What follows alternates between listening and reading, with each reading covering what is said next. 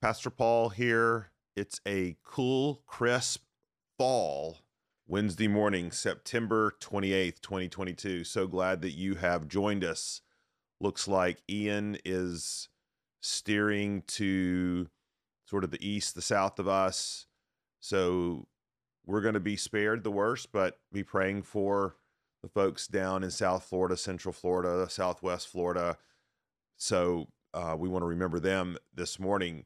Thanks for joining us. We're here for a time called Romans Rewind.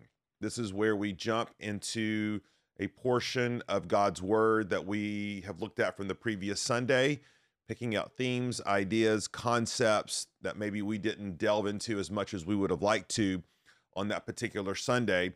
And we are now in Romans chapter 12. And Paul here is, of course, talking about the marks of the spiritual community, those things that are to distinguish us from the world and how we treat one another, and then also how we treat those who are outside the church. And so yesterday, we looked at this passage, this portion of Romans 12, about how we are to treat and engage and interact with those who have wronged us, who have hurt us, who have offended us, who maybe have betrayed us, and just how countercultural Paul's instructions are about turning the other cheek and not taking vengeance and releasing our issues and anger and bitterness unto the Lord and not returning evil for evil.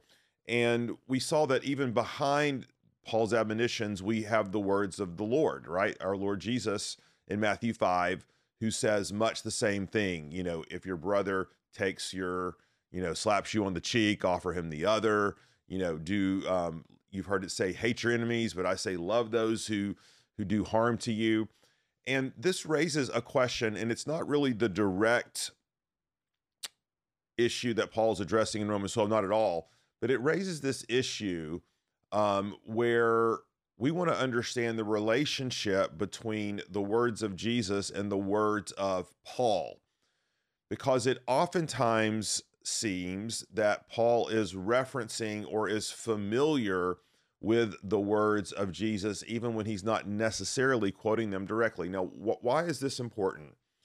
This is an important issue because there is a movement underfoot in the evangelical church, and it's hard to even describe this as part of the evangelical church because it's so outside the bounds of orthodoxy, but which wants to elevate the words of Jesus, the actions of Jesus, above the words of Paul or the other apostles.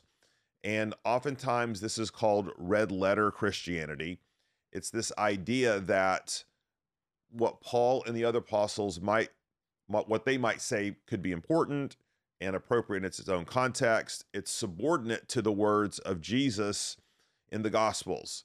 And oftentimes this is used as sort of a red herring, so to speak, to sort of get out from under some of the more stricter admonitions that the apostle writers have about sexuality, for example, or same-sex relationships, or other New Testament ethics that seem so countercultural today.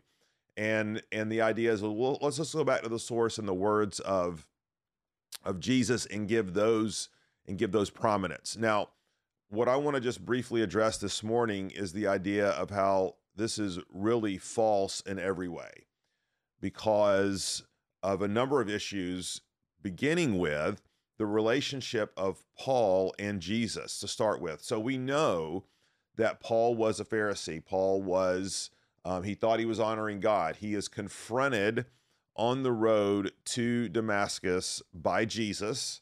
Says, Paul, why are you persecuting me? Paul is transformed, he's saved, and then he is set apart by Jesus to go and fulfill the mission of Jesus. And what's interesting, it's not as if at that point in time, Paul sort of takes this mission and then sort of shapes the message of Jesus into his sort of particular frame. No. What we see over and over again, all throughout the book of Acts, is Jesus speaking to Paul in an ongoing way. Paul, Jesus is appearing to Paul saying, be faithful, Paul, in this city. He's talking about Corinth. I have many who belong to me in this city. He appears to Paul when Paul has been taken captive in Jerusalem and says, don't worry, Paul, I'm going to protect you. You're going to be my witness. I'm going to bring you all the way safely to Rome. These are just all examples where Jesus has this ongoing commission and message to Paul. But even beyond those particular things, there seems to be, in the scripture writer's mind, no distinction in terms of authority between the words of Jesus and the words of the other apostles, because Jesus had commissioned his apostles, said he was going to give them the Holy Spirit, and the apostles were leading with authority in the place of Christ as his proxy, as his representative. And so what we see is the apostles drawing upon the teachings and authority of Jesus and applying them in specific contexts. And let me give you a few examples this morning, okay? So when Paul was commissioned by Jesus, he received authority from Jesus, but he also received messaging from Jesus, words from Jesus in a couple of different contexts. Sometimes Jesus would appeal directly to Paul, okay, or appear to him. Other times, though, the traditions and teachings of Jesus were passed down to Paul and the church through other writings. And so primarily or principally, one of those, of course, was the Gospels, Matthew, Mark, Luke, particularly. And oftentimes it's surmised that Paul wasn't even aware of the Gospels. They weren't even written. These were 3rd century creations, blah, blah, blah. But let me give you a couple of examples where it's very clear that Paul very much knew about the Gospels, very much knew about the specific teachings of Jesus. So turn in your Bible for a second to 1 Timothy 5:17 through 18. And let me read this passage. And remember, this is towards the end of Paul's life. He says, let the elders who rule well be considered worthy of double honor, especially those who labor in preaching and teaching. For the scripture says, you shall not muzzle an ox when it treads out the grain, and the laborer deserves his wages. Now, those two quotations, he says, for the scripture says, you shall not muzzle an ox. That comes from Deuteronomy chapter 25. You shall not muzzle an ox when it treads out the grain. So that's clearly scripture. The second quotation, we don't find anywhere in the Old Testament. The only place we find this quotation is, guess what? From Luke's gospel, Luke 10:17. And Paul is quoting this and he is referring to it as scripture. Well, how did Paul have access to Luke's gospel? Well, guess what? Paul's best friend, personal physician, was Luke. And there is no doubt that as Luke is drawing upon Paul's testimony of how he was saved in the events of the early church, he was also drawing on the teachings of Jesus. Paul recognized it as such and notes that Luke's gospel is in fact Holy Scripture inspired, okay, by the Holy Spirit himself. Turn over to Acts chapter 20. Here we have an interesting passage because Paul is speaking to the Ephesian elders and he tells them in Acts 20:35, let me go back. Verse 35 of Acts 20.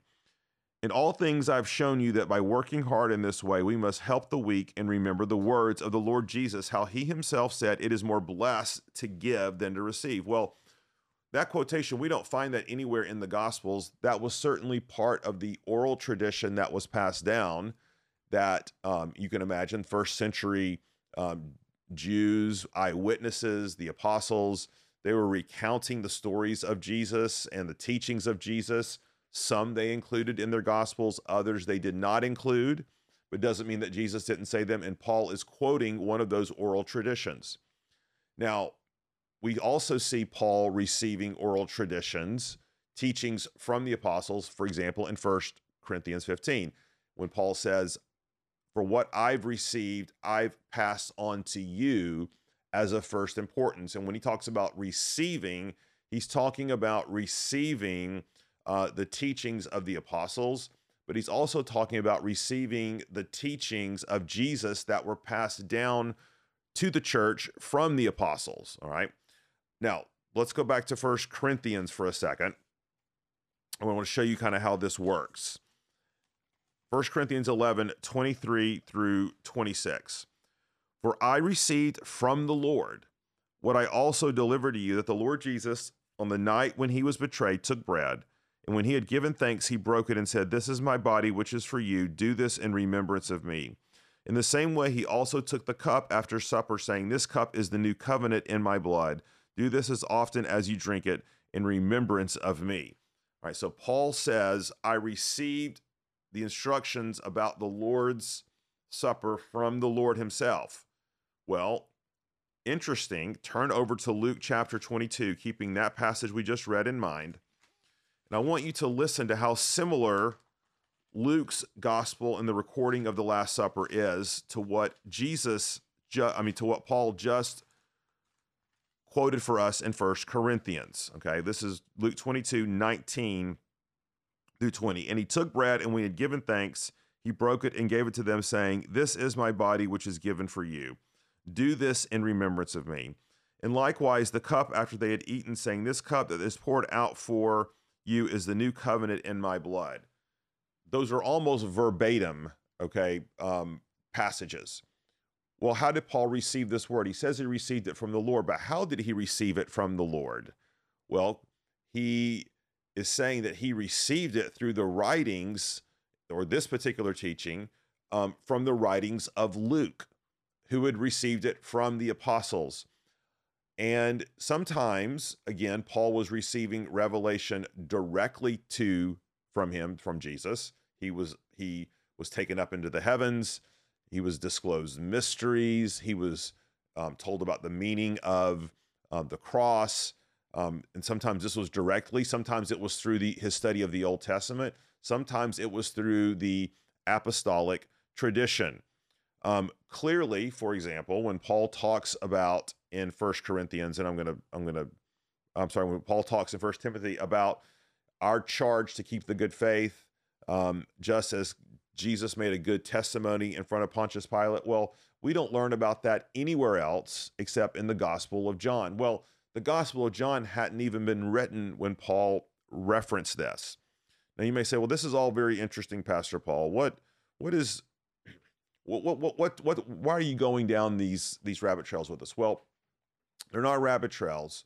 What I'm really wanting to communicate to you is that there is a seamless body of truth that God has given as a deposit to the church that has come down through the apostles, who were commissioned by Jesus, who were given authority by Jesus, and who are reigning or are ruling in his stead as his proxy.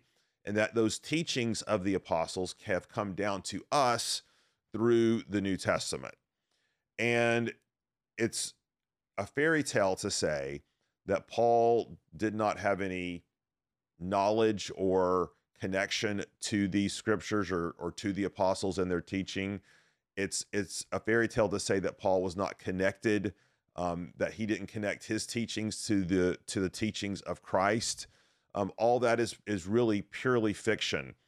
And it's all to say that to elevate the words of Jesus above the words of the apostles is to disobey Jesus himself, because Jesus explicitly gave the apostles authority in Matthew 28 to go and make disciples, to teach the church everything that Jesus had commanded. And so all that to say, we can have full and complete trust in all of the scriptures, both the Gospels, Paul's letters, and the other apostolic letters, because of ultimately the person and work of Christ and his commission to his disciples and his apostles, who were to govern with authority when they came after him.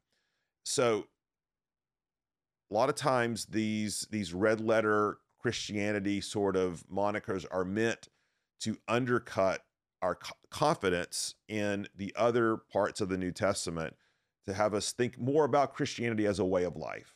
more of Christianity as an ethic. More of Christianity is summarized in the Sermon on the Mount. But this stuff, this theological stuff about a sacrifice for atonement or the shedding of blood or propitiation, those are all just sort of Jewish inventions after the fact by Paul and the other apostles.